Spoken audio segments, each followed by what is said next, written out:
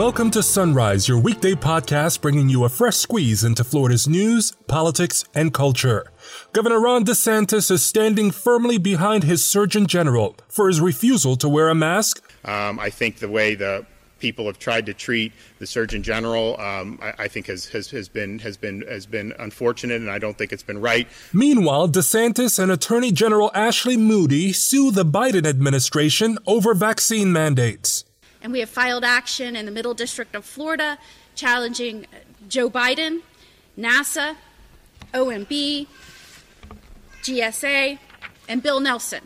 And Senator Marco Rubio slams President Biden's announced deal on his sweeping domestic policy package. This plan is not Build Back Better. As I said, this plan is to build back socialist. We've got all that, including other top stories trending around the state and capital, plus we have your calendar of political events and so much more. But first, a word from our sponsor. You're listening to the Sunrise Podcast from Florida Politics. Following is a paid political advertisement paid for by Florida Education Champions.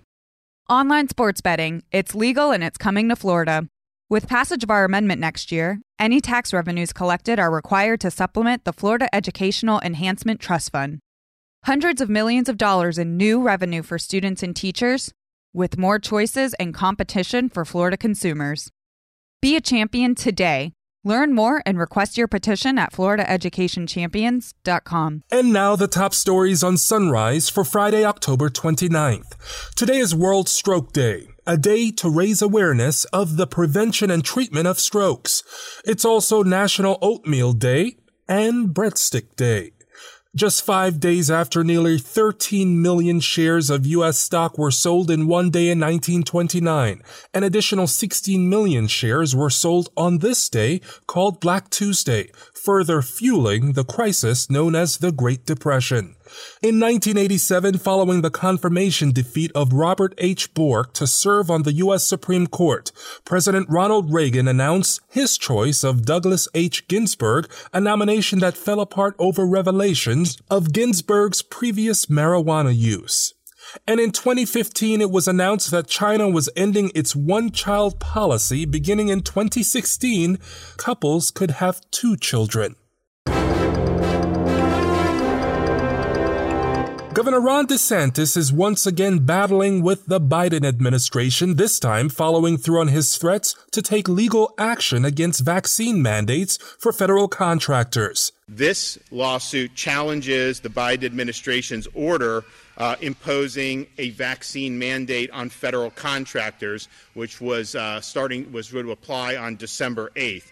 And so just because you're a business that has federal contracts, it's not right for the federal government to come in and rewrite those contracts and then try to shoehorn this in. The federal vaccine mandate for contractors is set to go into effect in December. Biden also announced that private employers with 100 or more workers will have to require them to be vaccinated or tested weekly.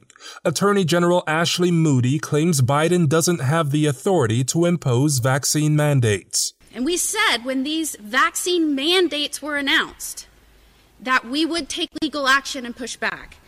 And I am proud to say today we are fulfilling that promise, and we have filed action in the Middle District of Florida challenging Joe Biden, NASA, OMB, GSA, and Bill Nelson.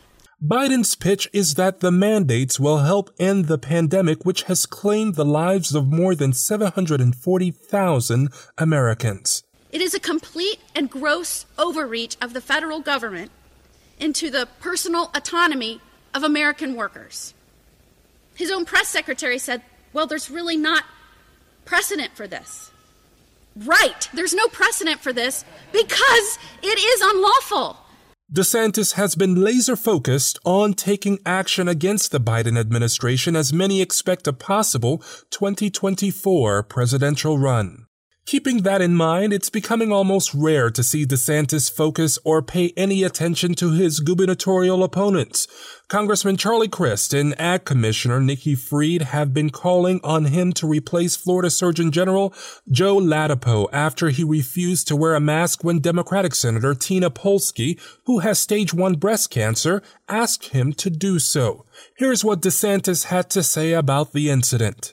So first of all, he actually explained, he offered numerous accommodations, and it was more, I think, about an issue. There's pictures very close with no mask in other instances. I mean, I don't see people talking about that. So I think this was more, they're trying to politicize this, and I think it's not. I think he offered a lot of accommodations, and I think that's something that is appropriate to do, to offer accommodations. Ladapo received bipartisan rebuke from the ordeal that was first reported in Florida politics, including from Senate President Wilton Simpson, who said the Surgeon General should have some manners and should treat senators with respect. However, DeSantis has nothing but praise for the Surgeon General. But I'd also say, Joe Ladapo, he's already made a huge impact. One of the first things he did was get rid of the rule that had been recommended by CDC that was quarantining all these healthy school children.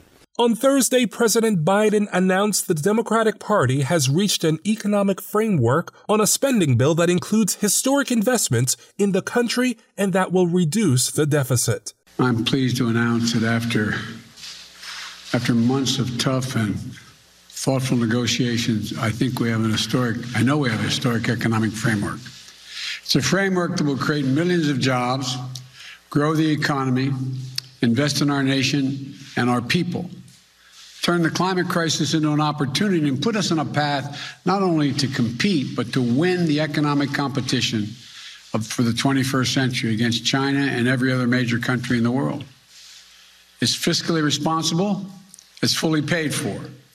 17 Nobel Prize winners in economics have said it will lower the inflationary pressures on the economy. And over the next 10 years, it will not add to the deficit at all. It will actually reduce the deficit, according to economists. Despite Biden's optimism, the fate of the $1.75 trillion of social services and climate change programs is uncertain. There is a rift between progressive and moderate Democrats. The White House believes they will get the votes to pass the 50-50 Senate. Senator Marco Rubio, however, released a video blasting the deal before even seeing it. So it's going to fall on those of us who know the truth and see this plan for what it is to inform you, the American people.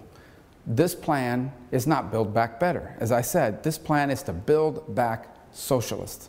Rubio claims the true cost of the plan will be in the trillions of dollars.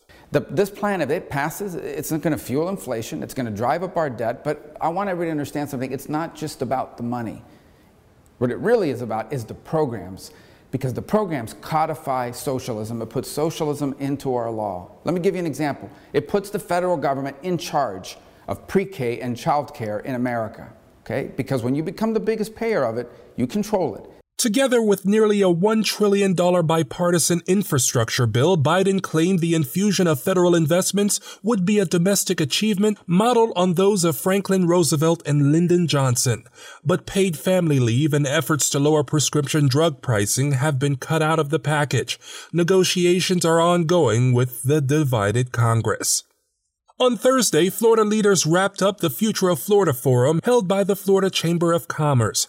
They heard from House Speaker Chris Sprowls, who applauded the legislative policies like school choice and lowering taxes in the state. When's the last time you met a Floridian who said, you know what, I'm tired, I'm moving to New York, California, Massachusetts, Vermont? Governor DeSantis also spoke at the event and shared his concerns for issues he thinks will endanger Florida's economy. I'm concerned about what we see with the supply chain, and I'm concerned about what we could see coming down the pike.